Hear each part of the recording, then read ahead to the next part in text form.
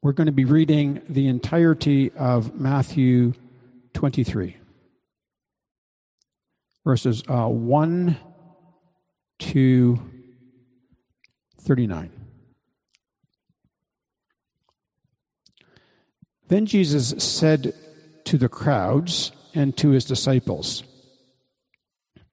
"The scribes and the Pharisees sit on Moses' seat.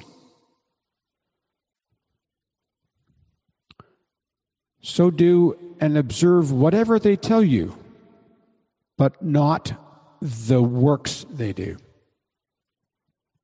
For they preach, but do not practice. They tie up heavy burdens, hard to bear, and lay them on people's shoulders, but they themselves are not willing to move them with their finger. They do all their deeds to be seen by others, for they make their phylacteries broad and their fringes long, and they love the place of honor at feasts and the best seats in the synagogues, and greetings in the marketplaces and being called rabbi by others. But you are not to be called rabbi, for you have one teacher, and you are all brothers. And call no man your father on earth, for you have one Father who's in heaven. Neither be called instructors, for you have one instructor, the Christ. The greatest among you shall be your servant. Whoever exalts himself will be humbled, and whoever humbles himself will be exalted. But woe to you, scribes and Pharisees, hypocrites! For you shut the kingdom of heaven in people's faces. For you neither enter yourselves, nor allow those who would enter to go in. Woe to you, scribes and Pharisees, hypocrites! For you travel across sea and land to make a single proselyte, and when he becomes a proselyte, you make him twice as much a child of hell as yourselves. Woe to you, blind guides, who say, if anyone swears by the temple, it's nothing. But if anyone swears by the gold of the temple, he is bound by his oath. You blind fools, for which is greater, the gold or the temple that has made the gold sacred? And you say, if anyone swears by the altar, it is nothing. But if anyone swears by the gift that is on the altar, he is bound by his oath. You blind men, for which is greater, the gift or the altar that makes the gift sacred? So whoever swears by the altar swears by it and by everything on it. And whoever swears by the temple swears by it and by him who dwells in it. And whoever swears by heaven swears by the throne of God and by him who sits upon it. Woe to you, scribes and Pharisees, hypocrites! For you tithe mint and dill and cumin, and have neglected the weightier matters of the law, justice and mercy and faithfulness. These you ought to have done without neglecting the others. You blind guides, straining out a gnat and swallowing a camel. Woe to you, scribes and Pharisees, hypocrites! For you clean the outside of the cup and the plate, but inside they are full of greed and self-indulgence. You blind Pharisees, first clean the inside of the cup and the plate, that the outside may also be clean. Woe to you, scribes and Pharisees, hypocrites! For you are like whitewashed tombs, which outwardly appear beautiful, but within are full of dead people's bones and all uncleanness. So you also outwardly appear righteous to others, but within you're full of hypocrisy and lawlessness. Woe to you, scribes and Pharisees, hypocrites! For you build the tombs of the prophets and decorate the monuments of the righteous, saying, if we had lived in the days of our fathers, we would not have taken part with them in shedding the blood of the prophets. Thus you witness against yourselves that you are sons of those who murdered the prophets. Fill up then the measure of your fathers. You serpents, you brood of vipers, how are you to escape being sentenced to hell? Therefore I send you prophets and wise men and scribes, some of whom you will kill and crucify, and some you will flog in your synagogues and persecute from town to town, so that on you may come all the righteous blood shed on earth, from the blood of righteous Abel to the blood of Zechariah, son of Berechiah, whom you murdered between the sanctuary and the altar. Truly, I say to you, all these will come upon this generation. O Jerusalem, Jerusalem, the city that kills the prophets and stones those who are sent to it. How often would I have gathered your children together as a hen gathers her brood under her wings? And you were not willing. See, your house is left to you desolate. For I tell you, you will not see me again until you say, blessed is he who comes in the name of the Lord. Li Wenliang. His face and name has already gone down in history as the coronavirus whistleblower. Unfortunately, he contracted the virus himself at the tender young age of 33. And yes, I'm saying to my friends who are in their early 30s, you are still at a tender age. And he succumbed, he died, he passed away too young. Nevertheless, his face and name have gone down in history as the one who warned of this novel coronavirus. Over a year later, I'm certain that as a world, we wish we had paid earlier attention and heeded his warnings as soon as possible and done as much as we could to perhaps mitigate what we're experiencing now. As we come to today's passage, there's something very powerfully similar going on. Jesus is warning. And he's not only warning, but he's also arraigning and indicting with some of the strongest rebukes that, at least in my personal reading of Matthew's gospel up to this point, I think these are Jesus' strongest words so far. And they're strong in rebuke. They're strong in warning, even condemning to hell. Now, Jesus, in some sense, like Li Wenliang, he's warning of a kind of virus. He's warning of something that is both unseen, but also plays out in ways that we can see and experience, detect. And of course, Jesus is speaking of a spiritual virus that is even more deadly than the coronavirus. And just to get to the point, he's speaking of a sinful heart. The spiritual virus of a sinful heart, it not only leads to physical death, it will one day. That's why we die. That's what the Bible says, why we die, because sin has corrupted life as God meant it to be, and now sickness and disease and death are part of the curse of this broken world. But it has effects. A sinful heart has effects far worse than just physical death. It also leads to spiritual death, which the Bible describes as eternal separation from the loving kindness of God. And Jesus himself is not shy to use the word hell. And that word, I'm sure, was just as taboo and uncomfortable during Jesus' time as it is today. And so we should take heed to Jesus being willing to use this black and white, in our face word. Now, any preacher worth their salt will always do their best attempt to bring out the tenor and text, the tenor and tone of the text. And today, is a warning passage.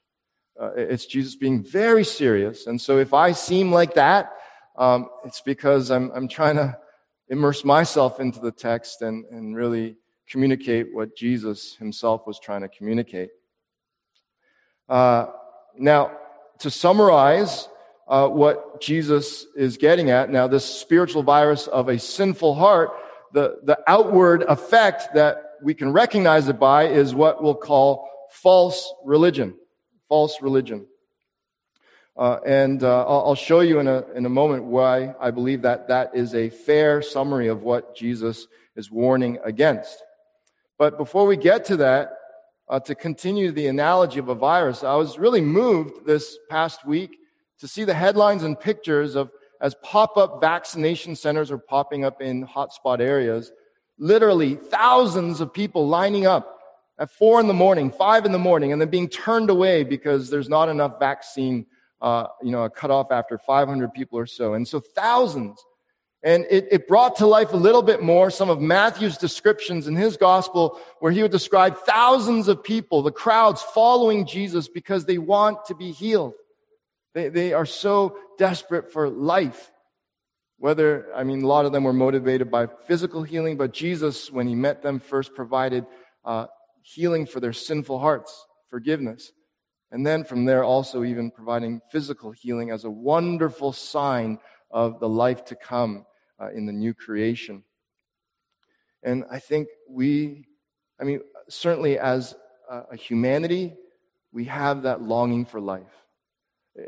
Many of us, if we're honest, because of our fear of death, we're willing to go line up early in the morning, seeking life, seeking that vaccination shot because it represents a chance at health and extending our lives. And so how much more should we heed Jesus' words today because he's warning of something worse than physical death. He's warning of spiritual death. And so the prayer that I offer to you today as a summary of today's passage is, Lord, draw me away from false religion because false religion will ultimately lead to spiritual death. It'll lead to eternal separation from God. Draw me away from false religion by the goodness, truth, and beauty of Jesus. Now, why do I feel confident to say that Jesus is warning us against false religion? Because in verse 2, Jesus describes a religious experience that these scribes and Pharisees, they're teaching what religion is and how to live it out. And Jesus says, yes, listen to them, but not the works that they do. So Jesus is identifying something good, a good religion, to obey what the Pharisees are teaching, but identifying that and outing these Pharisees that they don't do what they're teaching and preaching. So theirs is a false religion. And then later on in verse 33, Jesus says, addressing the Pharisees, these religious leaders of the time, you serpents, you brood of vipers, how are you to escape being sentenced to hell?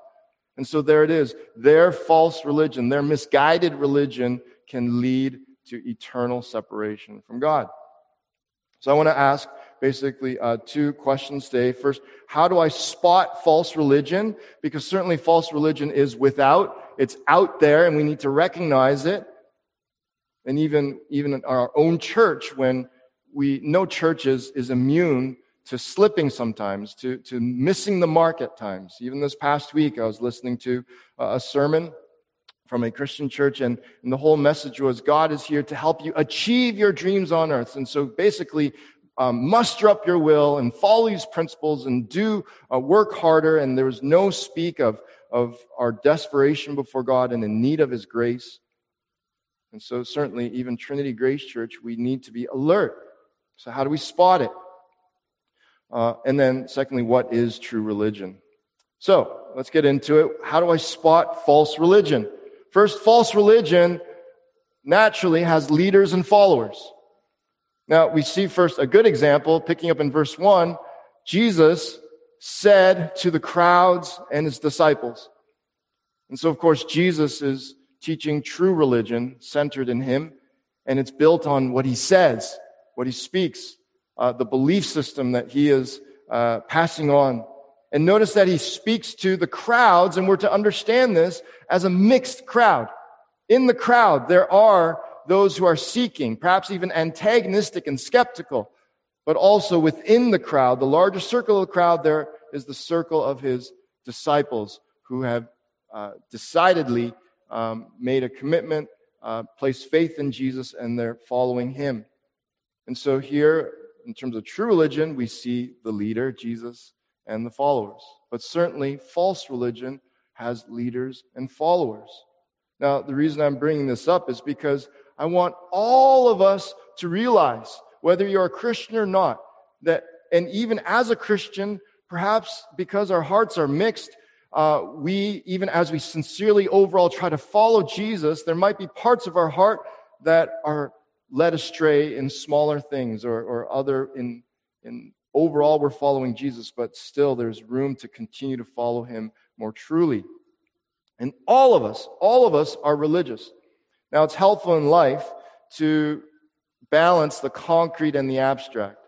And we need to think about religion both concretely and abstractly. Some of us naturally are more concrete, and we are happy with just tell me what to do. Give me clear instructions and I'll follow them. And some of us naturally are more prone to thinking of ideas and theories and the abstract. And what I want to show you is that religion is not just concrete religion like the major world religions that we typically think of. Buddhism, Judaism, Islam, Christianity. Those are concrete religions, concrete belief systems that believe in a certain God and are trying to conduct themselves based on that. But abstractly, all of us, even the atheistic scientists, you are religious. Case in point, I'm part of one social group chat, and someone quipped with the latest restrictions, golf is my religion, and he was making a jab at churches. Why do churches still get to meet with 10 people minimum in this phase of restrictions, and golf is now completely restricted? And he's just putting it out there. Golf is my religion. I should be able to gather with just 4 people, a foursome. And so for this person, abstractly, he's religious as well. Even if he's an atheistic scientist who doesn't believe in any God, and perhaps isn't quote unquote concretely religious, saying prayers and so forth, he's a religious person because the essence of religion is basically you believe in a belief system, you're devoted to it, and you are trying to live your life centered around it.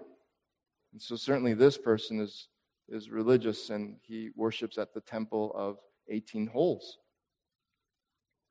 So I want you to see and acknowledge, admit, look in the spiritual mirror and admit to yourself, you follow someone or something. And even for the Christ follower, on our best days, our hearts are divided, even if overall we're following Jesus. We are all religious. And I want to say, we are all leaders to some degree. There's a spectrum of leadership. On the one end, you have the most high and mighty global political leaders, the prime ministers, the presidents, the kings, the queens, and then you have economic leaders and juggernauts, CEOs who can move the global economy. And as you scale down, you have people like teachers and parents. And even if you consider yourself not a leader and you're more of a follower, no, at some point you have influence on someone's life. Perhaps it's a friend, perhaps it's a son, perhaps it's a daughter, perhaps it's a parent, perhaps you have influence. Even the homeless person can be the leader amongst his homeless crew there on the streets. And so everyone has some measure of influence. And so if you accept, I'm a leader as well to some degree, then all the more you're face to face with the accountability. And especially as a Christian, even as a Christian, you like to serve in the background. You like to be quiet and unseen. You are still an influencer. You still have influence. And all the more, all of us as Christ followers are meant to be sharing the gospel and making attempts and having that as a priority in our life. And at some point, you're going to come one-to-one with someone and be sharing with them about your faith and who Jesus Christ is. And in that moment, you're a leader. You're influencing. What you say can have eternal consequences in their life. And so, again, the point being, we need to heed Jesus' warnings and be wary, be aware of false religion, both without and even within our own selves, our own hearts. So here's the reflective question.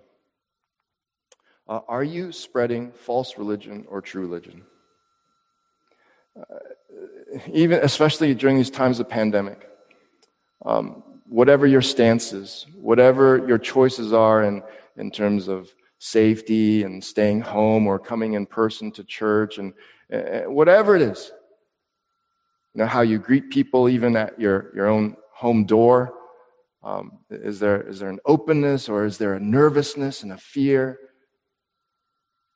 Are you spreading your example, your implicit testimony through your actions? What are you spreading? What are you spreading? And now I'm pointedly asking the Christ follower today, are you spreading false Christianity or true Christianity? Well, moving on, false religion is full of double standards. Jesus is very clear, and this is what we need to look out for. This is how we spot false religion. And he says in verse 2, the scribes and the Pharisees sit on Moses' seat, meaning they are the authoritative teachers of God's law through Moses. And this expression just means that they have the authority to teach God's law. They're in that position. So do and observe whatever they tell you. Jesus is affirming that we should do our best to take what we still need to obey from God's law, even to this day, to apply it to 2021. The Old Testament is still legitimate. It is substantial. It is there for us to study and to glean God's morals and His principles, His wisdom for our life.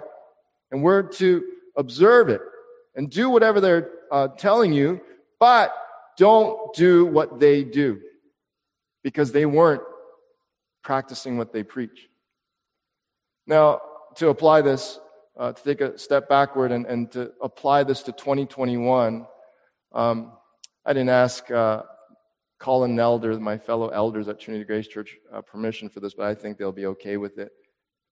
You should hold us accountable. Trinity Grace Church, at least personally, I give you permission to hold me accountable. I'm doing, by God's grace, the best to not be a hypocrite, to practice what I preach. I'm not perfect, but Jesus' point is this, that leaders in the church, elders, deacons, but not just leaders. Remember, everyone is a leader at some point. Every Christ follower has influence at some point to some degree. And so this applies to us still today. But all the more especially the I guess you could say the official leaders in the church. And that's why Paul himself teaches anyone who would seek to be an elder, they need to reflect soberly, because they want to take on a very grave task. That's my paraphrase of what he's saying. And so Jesus says here very clearly, they preach but do not practice. They put all these heavy burdens, hard to bear, and they put it on people's shoulders. They make them feel guilty for it. They criticize, but they themselves don't live by those standards. And so again, look in the spiritual mirror. What are your answers to these questions? Do you frequently place expectations and demands on people? Is that your personality? Is that what people know you for? That you frequently place expectations and demands, that you are a demanding person. Do you find yourself then, part and parcel, frequently disappointed, often disappointed by people because of unmet expectations? And these are first warning lights, like on the car dash, when that yellow triangle with the exclamation mark shows up. It's a warning. You need to pay attention. It's not saying automatically that you are guilty of the same false religion that Jesus is outing here in the Pharisees. But we need to be careful. That's when we need to begin to pay attention. What's going on in my heart? if I'm a very demanding person, and this third question, do you find yourself judging people often? Now, I want to throw out here, and this is me looking in my own mirror, I have to be careful when I begin to sarcastically judge. It might be a joke on the surface, but if I find myself sarcastically, jokingly judging a lot, that's when I need to begin to check my heart. And oftentimes, more than not, when I pause to just listen, pray, invite the Holy Spirit to search my heart, there's something off in my heart when I'm in that mode. And so I offer you the same challenge to look in the mirror. If you find yourself talking about people, if you're not in a official position to evaluate people, if that's not part of the relationship and the job, then if you're going to talk about someone without them there, only speak good of them. Only speak good of them. But if you find yourself judging them, even jokingly judging behind their backs, you need to look in the mirror. Well, let's move on. Next, false religion idolizes recognition. Idolizes recognition. Jesus brings this out very clearly. They do all their deeds, speaking of these religious leaders, but again, this applies to all of us, right? I hope, I'm not going to say that again this message, but this applies to all of us. We're all leaders and to some degree as Christ followers. We need to question what we are spreading. They do all their deeds to be seen by others, for they make their phylacteries broad and their fringes long. You might be wondering what a phylactery is. Someone said yesterday, once a youth pastor, I was talking to someone, always a youth pastor, and I was thinking, is that true? Because I used to be a youth pastor, so I'm going to prove him right. And a phylactery, if you don't know, this is my best attempt at it. It was this box that the Pharisees wore, and it comes from Deuteronomy. It was a lot smaller than this. But Jesus' point here, I think over time it evolved and got bigger and bigger because it says they make their phylacteries broad. And this box held scripture verses. And it was an object lesson in Deuteronomy, God wanting his people to have his words and his scriptures, his promises, his warnings on their mind all the time. But now, instead, it mutated into a status symbol, into a fashion even to be recognized and to be lauded and respected for, something that symbolized being VIP and I'm better than you. Now notice, Jesus says in verse 6, and they love this place of honor at feasts and the best seats in the synagogues. And they love the greetings.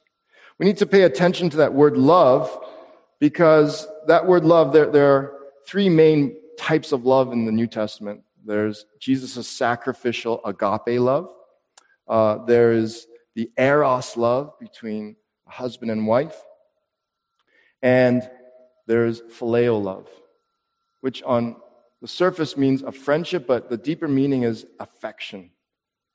And so you could paraphrase this, and they have affection for the place of honor, for being just feeding their and finding their self-worth by hearing all the compliments and praises of people.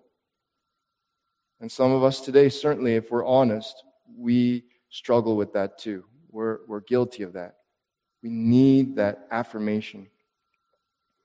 It's very much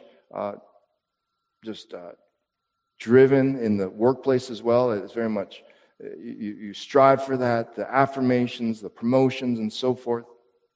Now, just to give you a quick overview of how this works, and this is something good to understand as the Christ follower for your life, because a lifelong journey until Christ calls us home is to continue to have our hearts purified so that our greatest and deepest affection becomes Christ. Now, when it all plays out, let's speak of healthy affections, healthy attachments, but the evil twin of an affection is an addiction. They're basically the same thing at heart, but now addiction is an unhealthy affection. and something that controls you. And I don't mean just a substance, but you could be addicted to your child and finding worth in your child's success, just as an example. And so where it all starts, the question is, do you evaluate and order your affections and loves? And it all starts as an attraction. You're attracted to something. And because you're attracted to that someone or something, it now garners your attention. As you give more and more attention and your time and your energy to that, you build an adoration, a love, a wanting that thing or person. And as you become more and more emotionally involved with that thing or person, then you become attached. And so that attachment can be healthy. It can be a healthy affection. And our affections should be set on above as Christ followers and on our Father and Jesus and the Spirit and His Word and His church. But certainly it can also become an unhealthy addiction. And so certainly a takeaway from this warning is for us to continually evaluate and order our affections and loves. Now Jesus, He goes on to make the point.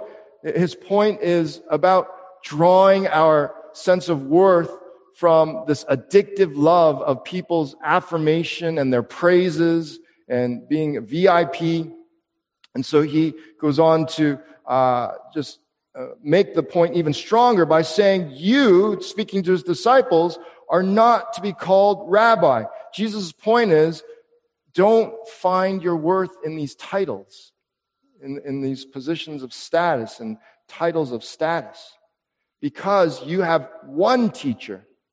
What the gospel does, what grace does, it equalizes everyone. And ultimately, truly, all these titles and positions in life, or having, a bigger savings account, a bigger retirement fund, all that is all ultimately an illusion before God. As if we feel, and we often do, we make ourselves feel better because of these earthly ranking systems. But Jesus says here, no, the truth is there's only one important teacher, that's God and Himself, and all of us are on equal plane. We're all brothers. And that's why He says as well, and call no man your father on earth. Now Jesus, why does He point out father? Because even His culture was so family-centric. Community and family life was a potential idol. And that's why Jesus at one point says, if you're going to follow me, He speaks in His culture, it was understood in just extreme, what we call hyperbole, exaggeration. If you're going to follow me, you have to hate your own mother and father. Because even your family can become an unhealthy affection, an addiction. And so call no man your father on earth, for you have one Father, meaning the Father in heaven. Now, Jesus literally is not saying then that my son can't call me dad, because He addresses fathers in other places, even in Matthew's gospel, as dads. But His point is, His culture would have understood that Jesus was speaking in an exaggeration on purpose, a hyperbole. Say, don't find your worth in these titles, in these roles, but instead find it in being found a child of God. And Jesus continues, neither be called instructors, for you have one instructor, the Christ, meaning Himself. And again, just to make the point that He's getting at the heart, gets to the issue of humility and humbleness. You see these wearing the phylacteries and so forth, they were trying to pump up their ego and find their self-worth in those things. And so He says, the greatest among you shall be your servant. And He encourages us to be humbled before God so that God can lift us up instead. Well, moving on, false religion then, and this is Jesus being black and white, not mincing any words, and being straightforward. False religion leads you to hell for lack of a heart transformed by God's grace through Jesus Christ. Now, Jesus is about to now go on a string of woes, and there are 7 woes, but in these first 6 woes, I want to summarize them with one common thread, and it's this, what I just stated here, that false religion leads you to hell. false religion will ultimately lead you to spiritual death and eternal separation from God. Why? For lack of a heart transformed by God's grace. What we mean by that, and what the Pharisees were doing, is they were promoting that you have to earn your salvation by your works and through obedience to the law and all the other extra laws that the Pharisees made up. And if you go down that track, then it will lead to your eternal damnation, because you can't be good enough before God. This past week, there was a report of an electronic car that crashed its 2 passengers into a tree and killed them instantly. And at the center of the investigation is the autopilot. And I use that as an analogy that we all have autopilots in our lives. We are all our habits. You are your habits. You are the way that you have trained your brain, the worldview and the system of belief that whether passively or intentionally you take on. And to a very significant degree, your life is on autopilot. But will your autopilot lead to a crash at that point, at the end of life, as you stand before God, or will it lead to life? And so we need to heed Jesus as he begins his woes. He says, first, you shut the kingdom of heaven in people's faces. And so here's this image of a door. Have you ever had to pound on a door because you had to get in? And just that sense of pounding is this striving and this working to try to beat down that door to get to the other side. And here's this image of the Pharisees, these religious leaders, teaching a false religion of works. And so they shut the door of the kingdom. And yet they're still trying to pound and teaching other people to try to work themselves and pound themselves into the kingdom. Now, we need to understand and appreciate that these woes, for Jesus now, he is bearing his soul. He's wearing his heart on his sleeve. And he's showing how sad he is. He's not only warning, but there is a genuine brokenness, a sadness, a concern. And woes for Jesus in his time were a funeral lament. They were passionate expressions of grief or sorrow at a funeral. And so Jesus, as he is lamenting, he is so sad, deeply grieving and broken about the Pharisees shutting the door of the kingdom. What this looks like for you and me today is that we make people think and feel that they have to do more to be saved. You focus on outward behavior, not on an inwardly transformed heart. And some of us, even now, have good friends of another religion who continue in this time as they observe an important season in their lives, and they're doing more because they're hoping to be saved. Jesus goes on and he says, "Woe to you, scribes and Pharisees, hypocrites, for you travel across sea and land to make a single proselyte." A proselyte, that's a fancy word for a convert. And so notice here, Jesus is affirming their ministry. They worked hard to convert more and more people to Judaism. And so again, a work. But what were they teaching them? What religion were they actually spreading? What were they teaching? And they were teaching that you have to do more to be saved. And so Jesus, this is Jesus. He says, you make him twice as much a child of hell as yourselves. That they will become even worse. And that's the trickle-down effect that we do see happen in our lives as well. Usually the trickle-down effect, the top leader might mean one thing, and as it trickles down to the grassroots, it just morphs into something even more than it wasn't. So what does this look like today? Here, I want to word it this way. For you and me, especially as Christ followers, as Jesus' church, we can be sincerely devoted to Christianity, but not theologically accurate.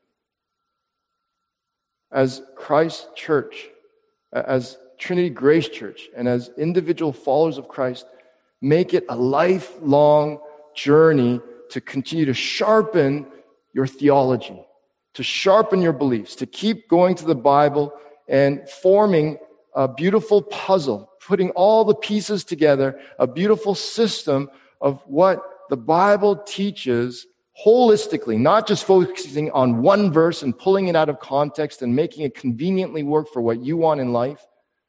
But no, it's a lifelong project. It's a hard work.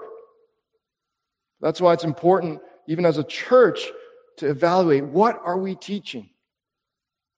Because you can be sincerely devoted, but missing the point, completely missing the mark. Another way that these Pharisees, religious leaders, were missing the mark then is in the next woe. Woe to you, blind guides, who say, if anyone swears by the temple, it is nothing. But if anyone swears by the gold of the temple, he is bound by his oath. And so Jesus, he indicts, you blind fools, for which is greater, the gold or the temple that has made the gold sacred? What was going on here? And Jesus gives another example after of a sacrifice on the altar. And what's more important, that sacrifice or the temple that gives meaning to that sacrifice? And so the Pharisees made two mistakes. First, they made gold more important because we know as well, certain Pharisees certainly had an ulterior motive of lining their pockets as more money came in. And so they gave more importance to people offering material things so that the temple could become richer. And so there was ulterior motive. And so it misled the people to think that if they give more and that God will listen to them. But also just flat out, they said they allowed this, oftentimes someone might pray, God, if you do this in my life, then I will do this for you. And in a similar fashion, a similar heart, the Pharisees were saying, if you swear by the gold of the temple, because it's more material in their eyes, they made it more important than the actual temple, than the actual altar, which represented the presence of God, God himself, and throwing yourself at the mercies of God. Now, what this looks like today is that you focus religiously on broad Christian disciplines more than very specifically relationship with Christ disciplines. All our Christian disciplines, the big picture end goal should be to draw near to Christ, to be in deeper relationship with him.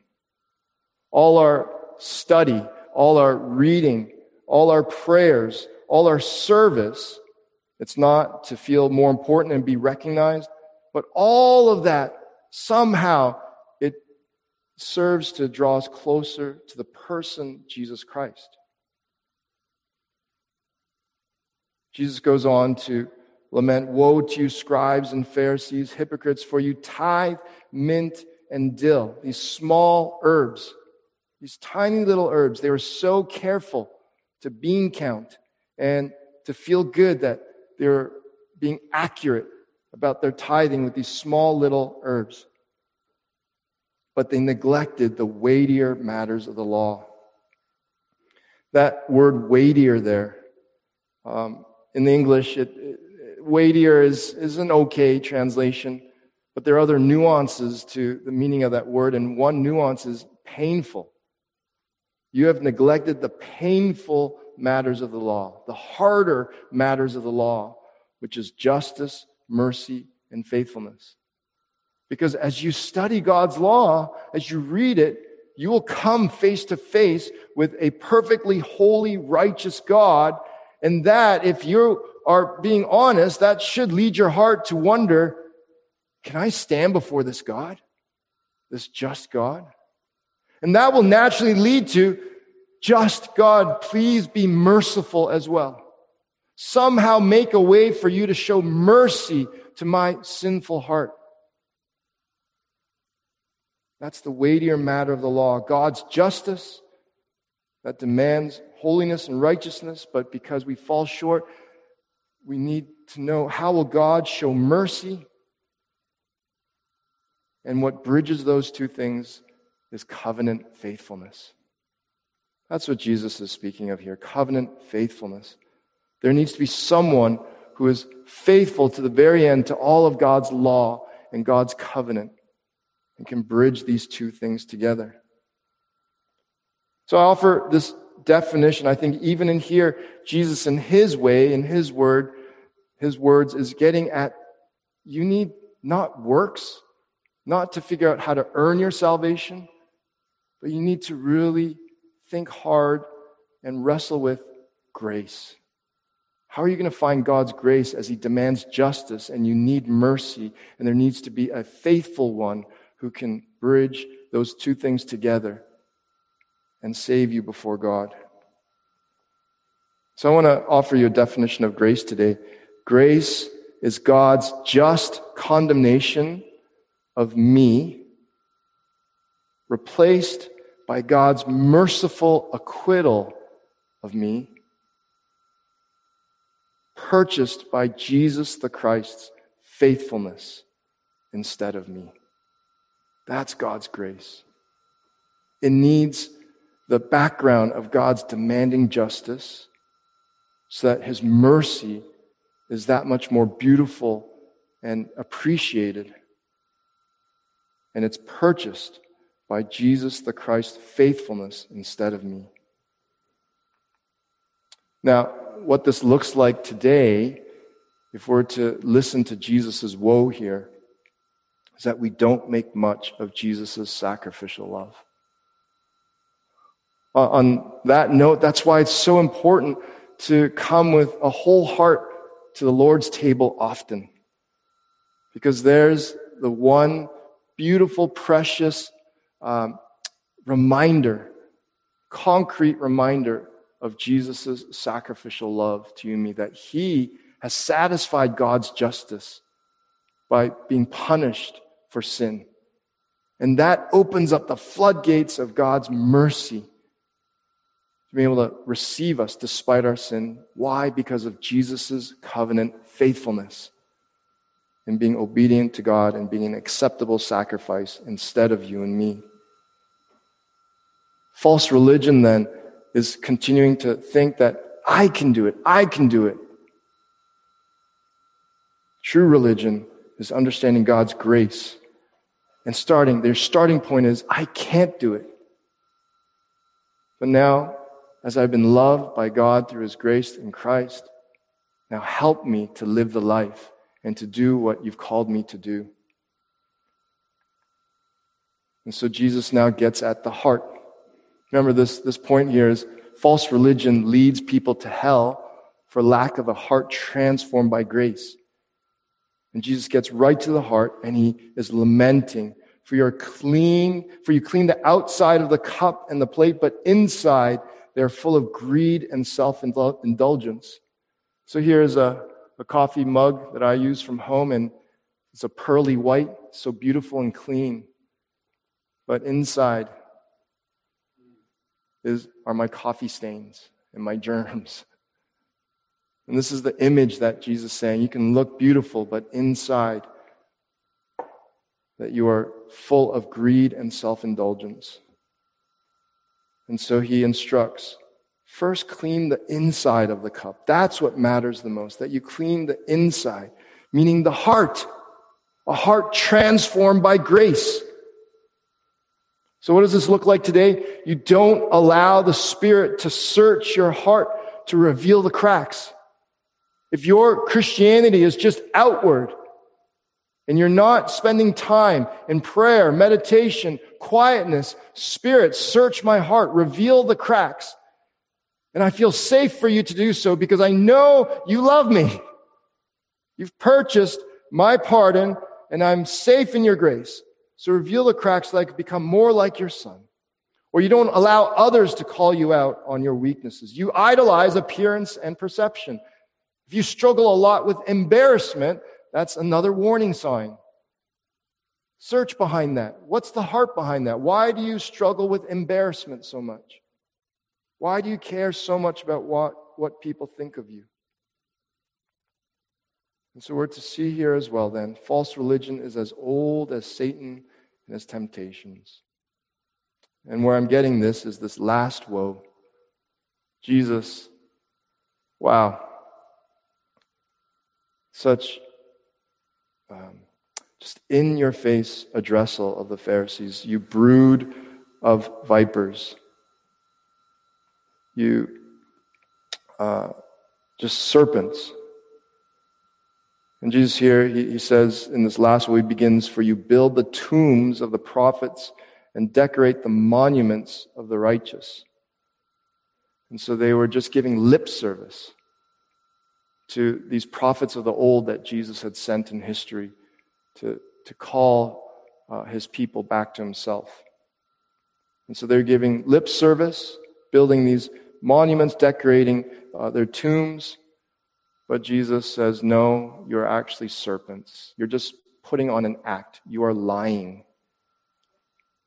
And this goes all the way back to Satan and his tricks, the first serpent. And so this false religion, it's as old as Satan, to want to appear a certain way, to focus more on the outward things. So what is true religion?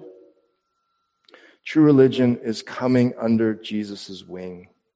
True religion is coming under Jesus' wing. Why do I say that? Because at the end here, Jesus, he cries out. This is a cry of love. Oh, Jerusalem, Jerusalem. In Jesus' culture, when a person's name was repeated twice, it was a sign of deep affection.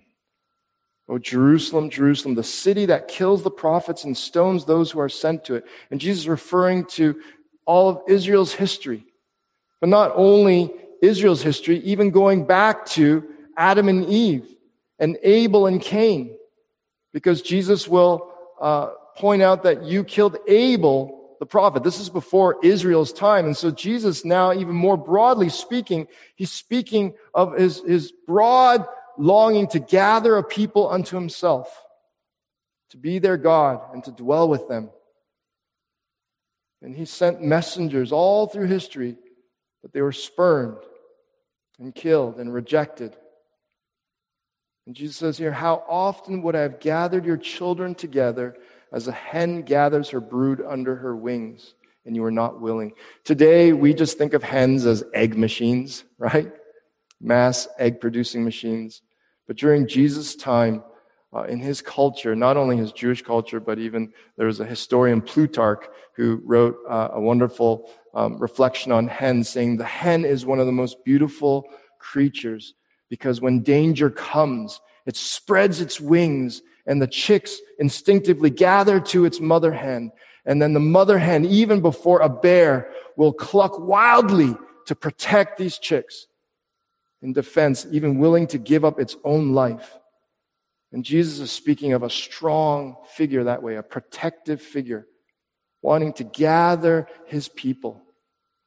And so when Jesus says, oh, Jerusalem, Jerusalem here, he's ultimately speaking of his church. And to prove it to you, Revelation 21, what comes down from heaven? The new Jerusalem, which is who? Who is the new Jerusalem? It's the church of Jesus Christ. And so Jesus really here is speaking of all of history, wanting to gather people unto himself to worship him. To worship and have his name on them, on their hearts, to be their God and to dwell amongst them. And it should not be lost on us here that Jesus, he predicts the dead end of this false religion. In verse 38, see, your house is left you desolate. This is Jesus' way, and he does it in last week's passage as well. He predicts the fall of the temple, and it happened under the Roman government, the siege of Rome in 70 AD, and it officially in history represents the end of this false religion and that we need grace. So what is true religion? It's coming under Jesus' wing. And Jesus says here, I tell you, you will not see me again until you say, blessed is he who comes in the name of the Lord. And these are words and instruction from Jesus that echo to this very day. This is for you and me in 2021 as well. See, Jesus, I believe, he's both concrete and abstract. He always had several layers to what he was saying. And so I think he's saying here, until you say by faith, blessed is Jesus, because he's the one that God has sent for us. He was saying it, yes, literally to anyone who would listen when he said this some 2,000 years ago. And so Jesus is saying, you need to see me by faith. You need to acknowledge that I'm the one who is blessed by God and has come in God's name as your Savior. So what is true religion? It's coming under Jesus' wing, saying, Jesus, you have settled the weightier matters of the law for me. You have satisfied God's justice and opened up the floodgates of his mercy to me because of your covenant faithfulness. You are the blessed one who's come in the name of God and ministered to me. And so let us say that by faith, even as we pray, Lord, draw me away from false religion by the goodness, truth, and beauty of Jesus.